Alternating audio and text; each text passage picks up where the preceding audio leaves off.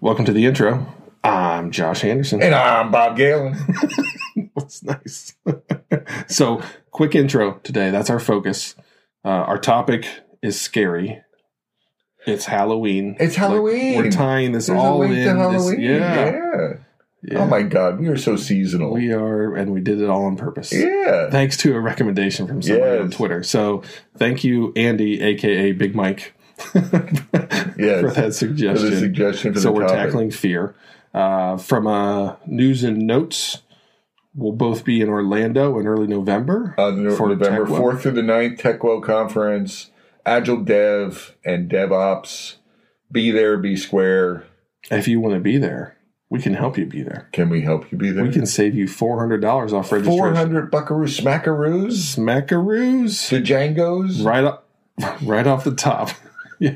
So if you're working with your boss to try and get some funding to go see Bob and Josh live, along with some other fantastic speakers at TechWell in Orlando, use the promo code Metacast18. This is my farewell as the program chair. We have an outstanding speaker mix, although it's very volatile. I think like 10 people canceled, and we're replacing a lot of speakers. Gosh. So there's been a lot. So it's getting better. Right? Yeah. Yes, it is. You are just glass half full all the time. You're mistress. So yes. So come on down. I'd love to see you there. And it's only, you got to get off your butt. Yeah. Because it's only a few weeks away. Right. So that's exciting. Again, promo code META18 saves you $400. A couple other quick announcements. Tuesdays and Thursdays, I host a live stream on Twitch. On Twitch? Does it have a name? Or is it just Talk with Josh?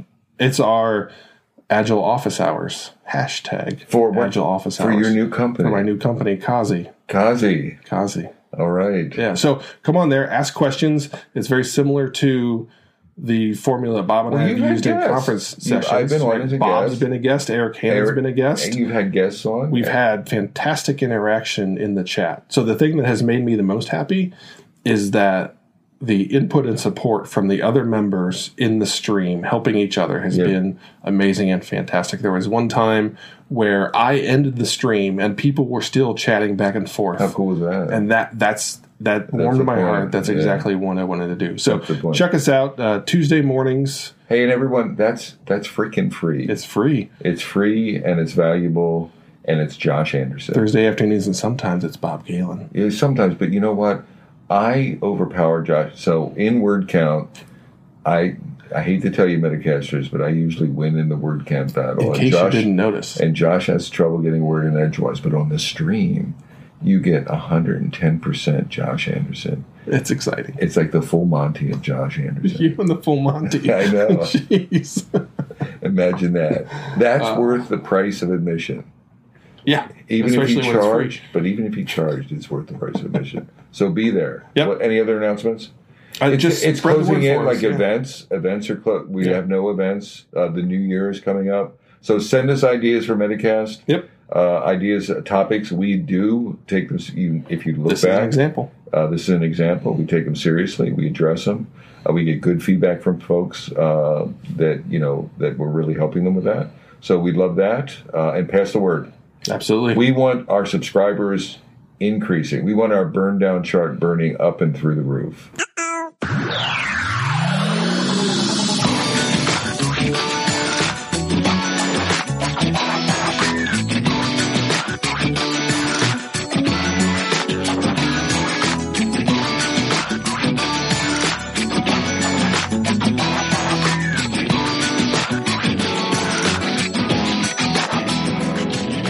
Welcome to Metacast. I'm Josh Anderson. And I'm Bob Galen. And we have a whole new audio setup, and I think we were testing it. We're excited. It sounds better, right? It feels better. It feels better. It sounds better. Let's not talk about our feelings. It looks better. Yeah. We couldn't have looked. We can actually travel with this thing now. It is pretty small. Yeah, our previous mixer was a monster. Was a monster. Well, and we didn't use all the features. Yeah. We didn't know how to use. I mean, it wasn't. I don't know if we were effectively using it. It was sort of more of a band mixer or something like that, wasn't it? So speaking of monsters, okay, our topic. Oh, fear. Do you have a quote or something? What is it? I think this is a Winston Churchill. You have to do it in the voice. Well, what? You did it in the The voice. only thing we have to fear is fear itself. Metacasters, I have no idea what that voice was, where it came from, but that was my best Winston Churchill. Because you've heard him talk a lot? No, not really. Okay. Not really. So this came in from a listener via Twitter, and he was asking us to discuss fear. So we dug into it a little bit more, and it really boiled down from his perspective, psychological safety and willingness for people to do what I call their civic duty within an Agile team of speaking up. And how do you, as an Agile coach, create that safe place, that safe environment? How do you encourage people to poke their head up and say the uncomfortable thing and know they're not going to get lambasted? And also, how do you help them say it in a way that's not going to create fear in the people that are receiving that feedback? So one of the things maybe we can sort around, like psychological safety. We can talk about that for a little while. We can talk about situational fear, like people speaking up in a retro, for example, or Scrum Masters. Right. So there's some situational examples that might be interesting to dive into. But I'm wondering if we could start this way. I get around coaching, so I'm not an infinitely, experienced coach or anything like that, but I get around a reasonable amount of time. I think I always say this, I wrote a blog post. Right. But it was a blog post that wasn't directly about fear, but it was me venting about people having this tendency to want me. So very often in my classes, people want me, they see me and say, Bob, you should talk to our leaders. You need to give them this bad news. So they want me to be their surrogate mouthpiece. And I get tired of that. And I hear that from leaders. So it's like a universal law. So teams say it. I was at a client, so I've heard it just yesterday and the day before. And I've heard Scrum Masters say it. I've heard, so teams, specific roles like product owners and Scrum Masters. I've heard leaders say it. Seems to be this universal tendency that people want someone else to have the hard conversations for them. And I wanted to kick that, why do you think, so have you seen that?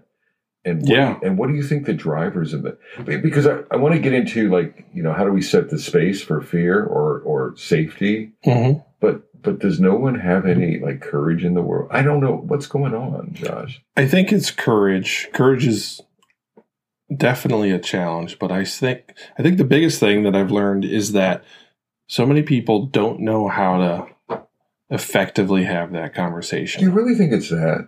I think it plays a large role. Okay. So what I've found is that when I've run into people that have worked for me or people that I've worked with or people that have coached, they don't even know how to have that conversation. It's just that first leap is so infinitely scary for them that it overcomes everything and they just won't do it. Is that what it?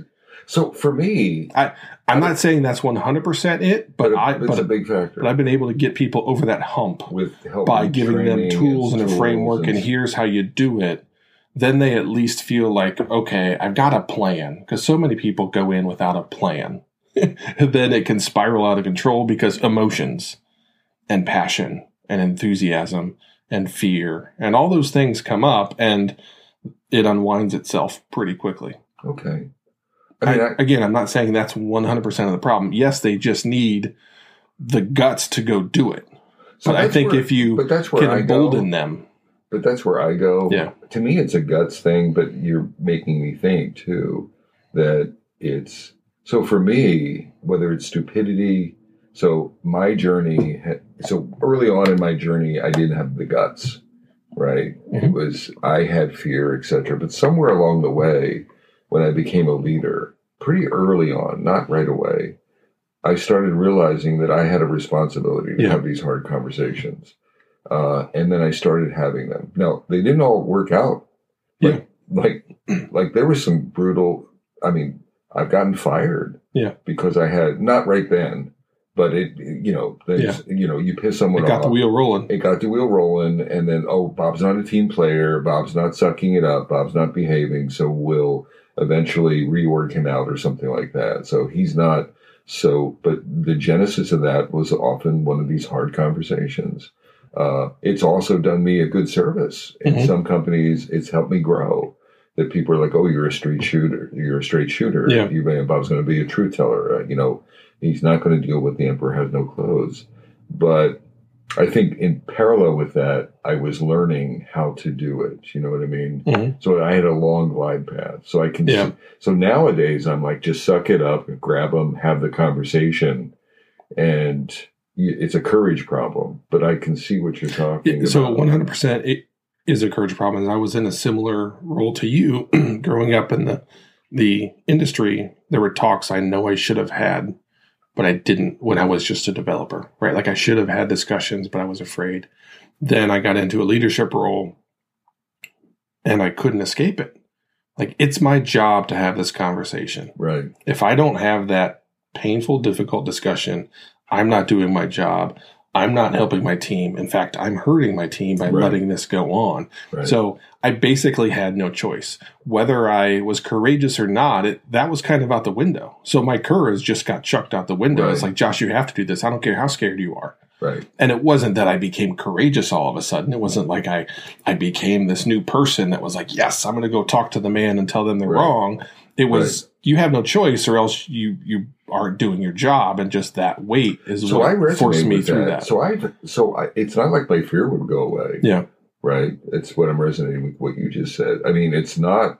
So I was still afraid. Mm-hmm. I still needed a paycheck. Yeah. I mean, I've never been infinitely wealthy. So one of the core drivers for this fear is, can I lose my job? Yeah. And I have a family at home. I'm a caregiver to my family, and it'll impact me that way. So I would always. It wasn't like courage overrode fear. Fear was always there, but I think you put your finger on it. The thing that overwhelmed that was it's my job. Yeah. Right. I have a responsibility. Either get the hell out of the job. Right. Or if I'm in the job, I have to take the good with the, I'm old fashioned that way. I have to take the good with the bad and sort of suck it up and figure out how to move forward. Right. So maybe that. And I went along a similar path to you, right? Like I got to go have this conversation. I really have no freaking clue what I'm doing. Exactly. Well, I'm going to go at least just be honest. And I felt like if I can just present myself in an honest fashion and start trying to understand the other side, then maybe things will work out. Right. And they did. And to your point, I had some swings and misses, but I also had some victories. And then I started to learn and grow with those. Well, I don't think it's just I think there's cultural implications. So, again, I'm not saying it's not us. We are a part of it in having those conversations, but I think it's also like the environment. So in the 80s, I can go back to the 80s. I worked in the late 70s and the 80s. Back then, it was hierarchical command and control. So you didn't buck the system. Do you know what I mean? The culture then, the organizational culture was, if you were leading people, you were, you needed to align with everything and just sort of support your boss. Right. And I don't argue with me, don't disagree with me. I know and you don't. And then if I was aggravated with my boss, then I paid it forward down. Right. Right. So and then if the person reported to me was trickle down economics. It was trickle down frustration and then trickle down payback. But it was so back then, if you were doing what we're talking about, the odds that it was going to have an unfortunate outcome was higher. But if you fast forward to today, and again, there's exceptions and there's traditional organizations, cultures today, but I think it's more well received today. Like employee engagement, there's more focus on people. There's more focus on growth. And I think it goes beyond that. Like I'm raising 3 kids right now, and I think about how I lead them. This is a good point. And do I squash them and I just like shut your mouth and do what Dad said? Like there's times where those words have come out of my mouth. Right. Like I get you don't want to do it. I don't care. Do it because Dad said so. Right. So I think culturally there's things that we do as parents that grow that within our kids, and then they have to figure out how to get out from under that. Like, oh, wait a minute, I can actually question authority because it's presented as you don't question authority, right? Your adults are the ones that know. What's funny is my daughter. I have my daughter Rhiannon has. I have 2 granddaughters, 3-year-old, 3.5, and approaching 1. Yeah. And so this is with the 3.5-year-old. But I see her and Ben, her husband. I see them being parents, and the style is incredibly different from my style growing up, or my style parenting back then was command and control. They're more of a situational influence. Talk about, right? How does it make you feel? And and I observe it, and it's like, it's sort of amazing to me. I'm like, where did she get that? Because she didn't clearly get that from me, right? I was more the, sort of do it most of the time. And they're having conversations. They're trying to create shared outcomes with a 3-year-old, for God's sakes, right? Yeah. And I'm sure you do that with your kids. I mean, those are things I try and do with my kids, is that after they get in trouble, I try and sit down and have that conversation and say, okay, what did we learn? Exactly. Right. That's what I've done. I think we've done a good job with our kids, is teaching them that mistakes need to be a learning opportunity. So the landscape has changed. The culture, millennials, you use the generational terminology, but I think that's changed it as well to the positive. Yeah. Right. But it's still, there's still fear, right? Yeah. There's centuries of that. Yeah, absolutely. That we've got to overcome, that we've got to figure out. And I actually had a coworker, someone that you and I both worked with, that I would tell her stories about stuff that was going on at home. And she's like, Josh, why don't you talk to us like that? Like, I think it would be great if you coached us the way you coach your kids. And I said, well, you're different, right? They're kids. Right. They're like humans. Yes, exactly. You are adults. I expect you to be or re-humans. Exactly. There's different styles and different approaches I'm going to take. Like, I'm not going to, if I need to treat you like my kids, then you're not going to be here. We are generally in trouble, right? Yeah. Exactly. Like that's not how we build a successful organization. Exactly. So it's just like, oh gosh. So I think we covered, that sort of the general, like the space. There's generational dynamics, there's courage, there's doing your job. I think the one is looking at it, the overcoming factor. So there's skill, but there's do your job. Yeah. Or be responsible for whatever your role is. If you're a scrum master, for example, so it's not just managers. Your roles it's not just sunny days in the roles. I mean, people love the sunny day stuff, but do the messy. You're signing up for the messy stuff. You and I are like that way, that we don't shy away from the messy crap, right? We'll face the messy. We don't like the messy crap. I do not like it. Mentally deranged. Exactly. But we'll face it and try to sort of slog through it and try to create a sunny day on the other side of it or something. Why don't we talk about some situational stuff, like maybe start with Scrum Masters, Scrum Master fear. So what does that look like? Like, what are the directions of that? I'm thinking there's an upward direction, but there might also be a teamward direction. Right. So those are the 2 areas I want to. So team, there's going to be a grumpy day. There's going to be a grumpy teammate. There's going to be a grumpy something that you're on their case all the time. Right. Because they aren't on board yet. And you're going to keep saying things over and over and over again, and that person's going to get frustrated. And they're going to complain to you, they're going to complain to the boss, they're going to just complain in a million different directions. And you can't allow that to wear you down. You've got to keep saying the thing that needs to be said, even when you know that person doesn't want to hear it. Yep. And again, that's your job. Like, if you weren't saying that, who else is going to do it? Your teammates or their teammates should do it as well, but you need to be leading the charge and setting the example of, okay, that was terribly uncomfortable, but I've got to say this. Right. And you've got to, it's the same thing. Put on your big boy pants, your big girl pants, and do your job.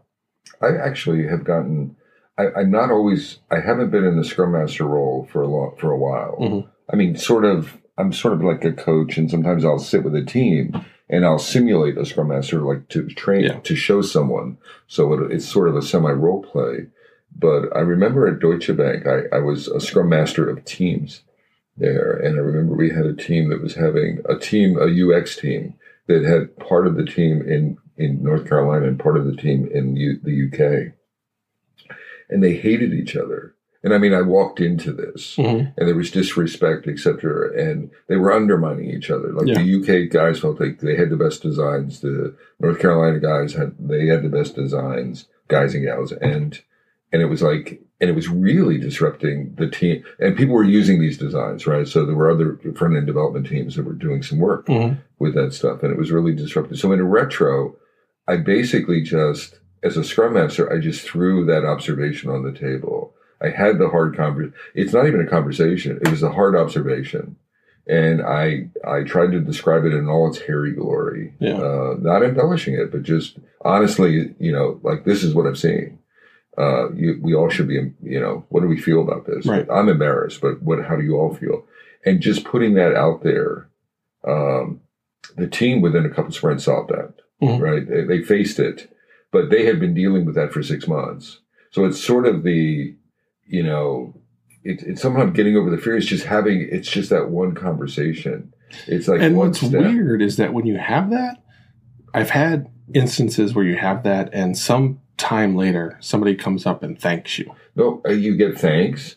And it's sort of, so I guess what I'm trying to say as a Scrum Master, but I think in general, is this phenomenon of, it's like a bubble. Once someone steps up to it and pokes at it, it bursts very often. Have you seen, it's sort of like, it's really weird. Yeah. Like, I was sitting back and I like a few sprints later, I'm like, holy crap.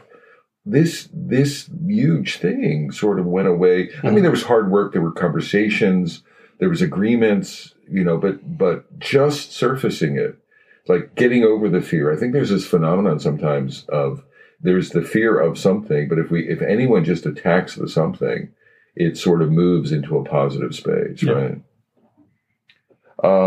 What other? Protect the team. So fear of telling truth to the team, like holding the team. They underestimate. There's quality issues. So I was doing a story writing workshop probably a month or two ago, and the team built a backlog and prioritized the backlog in like 15 minutes. And, I just sat back and it was clear that they were just trying to get through it. They were just trying to get done. So I felt at that point it was my moral obligation to say that's not good enough. That's not how you actually appropriately dedicate time and energy and focus to building a good backlog, because I was there to help them understand what a good backlog was and what a good backlog wasn't. And they had created that wasn't version. So it was one of those situations where, as a Scrum Master, as an agile coach, you have to hold that team to a higher standard. You have to tell them this is not good enough. And if we keep doing things like this, here's what's going to happen. We're going to be doing the same things you've been complaining about for the past 6 years or however long, right? And this is why. This is that thing you do that has prevented you from becoming the team that you want to become. So you have to be willing to have that challenging conversation, which again is that balloon poke that once you get people to stop, look, and listen, you'll be amazed at how a group of smart people, once they start to put some time and energy to it, will quickly fix those problems. The reason I'm disengaged, Josh is looking at me, Metacasters, and well, it's because he's not talking, so. No, but I'm looking at, so there's this coach in New York, Dana Pilieva, and she just went out on her own, and she does games. And she had Legos and chocolate, like a DevOps game, was something she's run through for years. And she's just now working on this Fear in the Workplace game, and it's a card deck. And this is like an MVP. She just sent it. I registered to get email. So That's on cool. Monday, it's purchasable. It's not purchasable yet. And she has this card deck, and it's called Fear in the Workplace. And will you stop it or will you spread it? And some of her fears, she has symptoms of fear. And that's what I was really looking at. So like gossip and rumors, brilliant jerks, depletion of emotional energy, feeling of helplessness, blaming and finger pointing. These are symptoms. Disengagement, right? What else does she have here? Erosion of faith in the organization, conflict avoidance, risk avoidance, like just doing the safe work. Fear of millennials. So actually there's fear. No, but put on your management hat. So we were very often, like we were talking about Scrum Masters, and maybe there's team fears, but let's talk about there could be fear at a leadership level in going agile. Yeah. So I'll actually be honest. It's not that I don't think I fear them, but I have a lack of understanding of generations. Like I do not connect. I've got books. I'm trying to work on my understanding. And millennials are not the most recent. What is it? There's another. I'm sure that there's another. There's another group behind the millennials, and so I'm sort of afraid of my lack of understanding of them.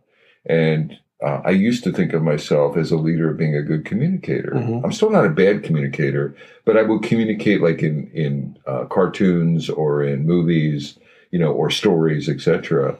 And they get disconnected from the generation, right? Here's my cliff notes on millennials. Okay. Here's how you get over it. The why really matters to them. And when you focus on that, everything's the same. So there's training not just in communication style, but there's sort of information. So attacking your fears is maybe something I'm sensing. Yeah, because I had one foot in that world and one foot not, because I was just like Gen X, Gen Y, or whatever, and then millennials kind of crept in. But I felt like I kind of thought like a millennial before a millennial was a thing, because just the why mattered. Right. And so I've been relatively successful connecting with them because the why mattered to me. So it was important to me that I connected them to the why, because I felt like they would do better if they understood the why. So that's been the shortcut success for me, is just focused a ton on the why. And it's not the big why. It's like all the little whys. Right. I mean, I think one of the things with leaders, so we're not empathetic sometimes to leaders, like in agile transformations, you and I encounter a lot of organizations. So generational fear of how do I communicate to this? Or now I have to do cross-functional. So I just was teaching some testers, and I was at a conference, and this director of QA was afraid of her role change. She's like, my boss is now converting everyone. There is no QA leadership anymore. Now, I like that approach. Well, you did this with it. I did. You did this at the Dude. Yeah, I did it to Monica. So to Monica. Monica was brought in as a director of QA, and you flipped it. Yep, and we had directors of engineering. We had multiple. But imagine how she felt about that initially. I mean, and I don't want this to turn into a Monica discussion. But yeah. No, I get it. I mean, she must have been afraid of that. It's like, holy crap. Yeah. I took a job, and now suddenly someone's going to flip me. So leadership flips like that. Or I managed with data and status reports, and I've always been the mouthpiece. And now suddenly, I'm not going to be talking about status. The teams are going to be radiating status. So what the hell do I do? Yeah. Right. What's my value proposition? So fear of my value proposition. So I think it's not just. One of the neat things about this game, I think it's surfacing it. So you could run this with, I can envision, I'm excited about her doing this, because I could see doing this at a team level. Yeah. And then I could see doing it at a management level of that team. So like the teams, and then the surrounding sort of infrastructure, the people around the team. Right. And then looking at the fears, and looking at common fears, and then looking at like uncommon fears. Yeah, that'd be good. To get empathy. Because I don't think teams are very empathetic of their leaders. They're pointy-headed Dilbert managers. They're not humans. And what do they? They get big bucks, right? What do they have to be afraid of? They're tough, but it's not true at all. I mean, there's a lot of vulnerability, I think, there as well. I don't know if we've taken it off track, but this game, it was interesting that we have this topic, and I just got this email from her this morning. Are you interested in getting more on this? Yeah, that's something that I attack this problem with teams, because I recognize and understand the fear that so many people have built up in having the difficult conversations. And from my perspective, those difficult conversations, just like the conversations around a story, those are often difficult. So I try and aggressively find ways to coach all of my team members into getting over that fear and being ready, willing, and able to have the challenging conversation. So if you size something as a 13 and I size it as a 3, I don't just be like, oh yeah, Bob said it's a 13, I'm cool with it, right? I want that person to step up and say, Bob, there's no way it's a 13. And here's why. We already have automated that. We've got this. And then hopefully you say, oh, dang, you're right. Okay, cool. Or you say, okay, I gotcha, but here's this other thing that is always hard and has taken us weeks before. And so then you have that healthy dialogue, that conversation that leads to real agile success. Because that's the thing, is that you can get the ceremonies in place, you can have the backlogs, you can do all that, but if you don't have a group of team focused and willing and able to talk, it's not going to matter. Well, and honestly, I mean, this is the fear thing. It's not just talk, it's talk. I sometimes talk about it as being blinders. We all filter in our communication. Mm-hmm. You communicate with your wife differently than you communicate to me, differently with your dad. You probably, with your teams, your best friend, the guy that you knew from childhood that you went through football with. So there's probably someone that your filter is the least possible. I don't know who it is, right? But there's probably someone where your buffer, your filter of like your truth. Yeah, Brian Addis, that's you. Right. That's the most. Yeah. That's the most Josh that gets through. And then there's probably something like with me growing up, it was my priest. I grew up Catholic, and my biggest filter was because he represented God, and if I said something wrong, he was going to make me say Hail Marys and Our Fathers, right? Or and so he would penalize me. So I didn't tell him anything, right? I would control. Yeah. I'm kidding around, but it's sort of how do we get So the fear is reduced the more we have safety to have those conversations. The more you can show the real. People talk about bringing your real self. That notion of bring your whole self to work. Right? You've heard that. I think of that as being an instance of that. Is I come without a lot of filters. Now again, I'm not giving them the full Bob. Right. No one could handle the full, this. I've seen partial Bob, and it's like the full Monty, right? You don't want to get the full Bob. No. Right. So I need to save the universe from the full Bob. But there's value in bringing as much of the Bob into play as possible. It creates trust. It creates transparency. People start believing you, right? They can get a sense of like you're a straight shooter, right? I can go to Bob with a situation. He's not going to BS me. He's going to give me honest. He'll challenge me when it's appropriate. Hopefully, he gives me appreciation, etc. So I think there's sort of. We want to increase that, I think, in teams, to your point. It's like, how can we remove the buffering as much as possible? And we do that to safety. So who was it, Brian? So you feel safe. I can tell Brian anything and it'll stay there, right? And he cares about. So what are aspects of that? He cares about me. We have a relationship, etc. What can we do? What are some of, I'm trying to. So to me, I think as a leader, it's recognizing that everybody that you want to operate in that mode has some historical baggage that's preventing them from being willing to do that right out of the gate.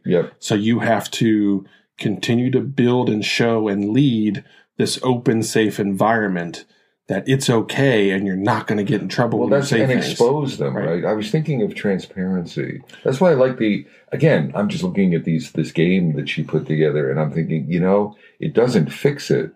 But so it's not a Band-Aid. It exposes it. Right. And then you have to try and solve it. So the thing I would do whenever anybody would challenge me in public, I celebrated the crap out of that person. So Brandon Miller was the guy at the Dude. He was one of the more junior people that we had, and he would always say the uncomfortable things. Yeah. And I would, we'd be in a room of 60, 70 people. I would stop everything. And I would say, Brandon, thank you. That is fantastic. That's what we need. So modeling that stuff, and it's that sort of thing. Or when someone, not only thanking the person, but if he says something really uncomfortable, embracing the discomfort, right? So if I say to you, Josh, your head is too big. So if Brandon would get up in a meeting, you're right. In fact, it's 8 3/4 inches round, right? And I can't find hats for it, right? Do you have any suggestions? I mean, why do you like that hurts, Bob? What does it? That's so true. I'm just kidding. But you know what? So so I'm sort of extending what you said. It's like acknowledge it, thank them, but also sort of yourself, like help me solve my problem, right? Help me so I'm growing. So it's thank you for the feedback, but help me to grow, and I'm receptive to growth. because it's about like reducing this stuff. It's creating that safe environment. Right. And I'm all like, we're equal. And how do we create this safe environment? And as a leader, you have the biggest axe to wield in creating that safe environment. If you set that, if you are continually operating, continually celebrating those difficult conversations, that will get you to the finish line faster than if somebody else does it, because you are the people are afraid of. Well, I'm going to read some of these cards and just let's flip it around what leadership can do. So fear of ridicule. Mm-hmm. We can set the tone that this is a no ridicule environment. Right. An information environment, a constructive criticism environment, a learning environment, but we're not ridiculing. Or fear of lack of transparency. Mm-hmm. We can be transparent. So we can be the shining light. I think in many of these cases, disengagement, we can show that engaged. As a leader, when we go into meetings, do you think people are watching us if we're on our phone and we're disengaged from the meeting? Absolutely. Or do you think they're watching us if we're attentive, we're putting the devices aside? So leadership, I think leaders are setting, I'm agreeing with you. A lot of the burden falls to us in creating that space for safety. Blaming and finger pointing, like don't blame. I think we set the tone that's okay. Right. But then there's a side effect to that, right? That people they're going to avoid that feeling of helplessness. Like trying to help people all the time. Like we help each other, right? Etc. So I would agree with you. I think leaders play an incredible part. And it's not going to happen if you don't do it. Yeah. If you don't do it, it's not going to happen because people are never going to. We have to. Yeah. We're not 100% accountable, but if let's say we're not So let's say you are 100% accountable if it doesn't happen. Yeah. You are not 100% accountable if it does happen. Yeah. Yeah. So you can be the thing that squashes it forever. Yeah, exactly. You will lead the charge in making it happen, but you won't create it by yourself. Exactly. And I agree with that. Yeah, you can single-handedly destroy it. Yeah. In like that. Just like Thanos. So that's just like what? Thanos. Is that something you put into your grill and like light it? Thanos from the Avengers. Oh, okay. Yeah, I did see that. The rings, the 5 rings guy. Or the stones, yeah. Yeah. The stones, yeah. The stones, okay. The Infinity Stones and the Golem. Okay, yeah. That's generational. That's generational, but it's very relevant to some people, right? Exactly. How do we wrap this thing up? I want to come back to center. So some aspects of, so fear, because you're good at this, tools, techniques. So leaders drive. So what's our top 5 pieces? To me, the takeaway is you can single-handedly destroy it. So you can't leadership accountability, create it. Right. You can lead in the creation of it, but you can quickly destroy it. The leaders have to get ahead of the curve in this space. That fear never goes away. Okay, that's another one. So you and I both talked about how the fact that we didn't magically become more courageous. No. We just felt the weight of the responsibility of our role to go have that conversation. So do your job. Do your job. And Bill Belichick, for sports folks, right, the Patriots, that's part of their mantra, right? And it's done them a service. So shut up. Don't worry about do your job. Just do your job. We've talked about that in our peanut butter and jelly football and agile talk of do your job. So do your job. Be as courageous as you can be, but there's always fear.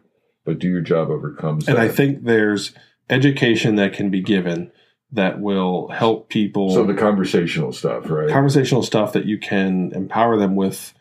Crucial Conversations has been a fantastic tool for me to give people some sort of framework. Again, I always go back to when you're working with developers like a framework. So I've used that book as here's an uncomfortable conversation framework. So the thing you've taught me today is, and it's because of my journey, I've learned beyond the conversations. So I'm not focused on the training aspect. And I need to focus more on the training aspect or respect.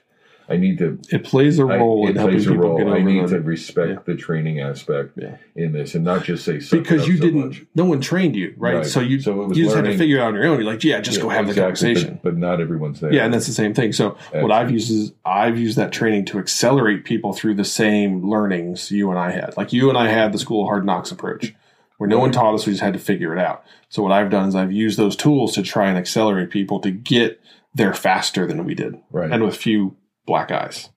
The other thing I would add to that is if you're not up to it, then get out of the. So do your job or get out of your job. Mm-hmm. I don't know if you buy into that or not. I do, because you're directly making other people's jobs harder. Yeah. So again, I'm not saying quit, or I'm not saying get fired.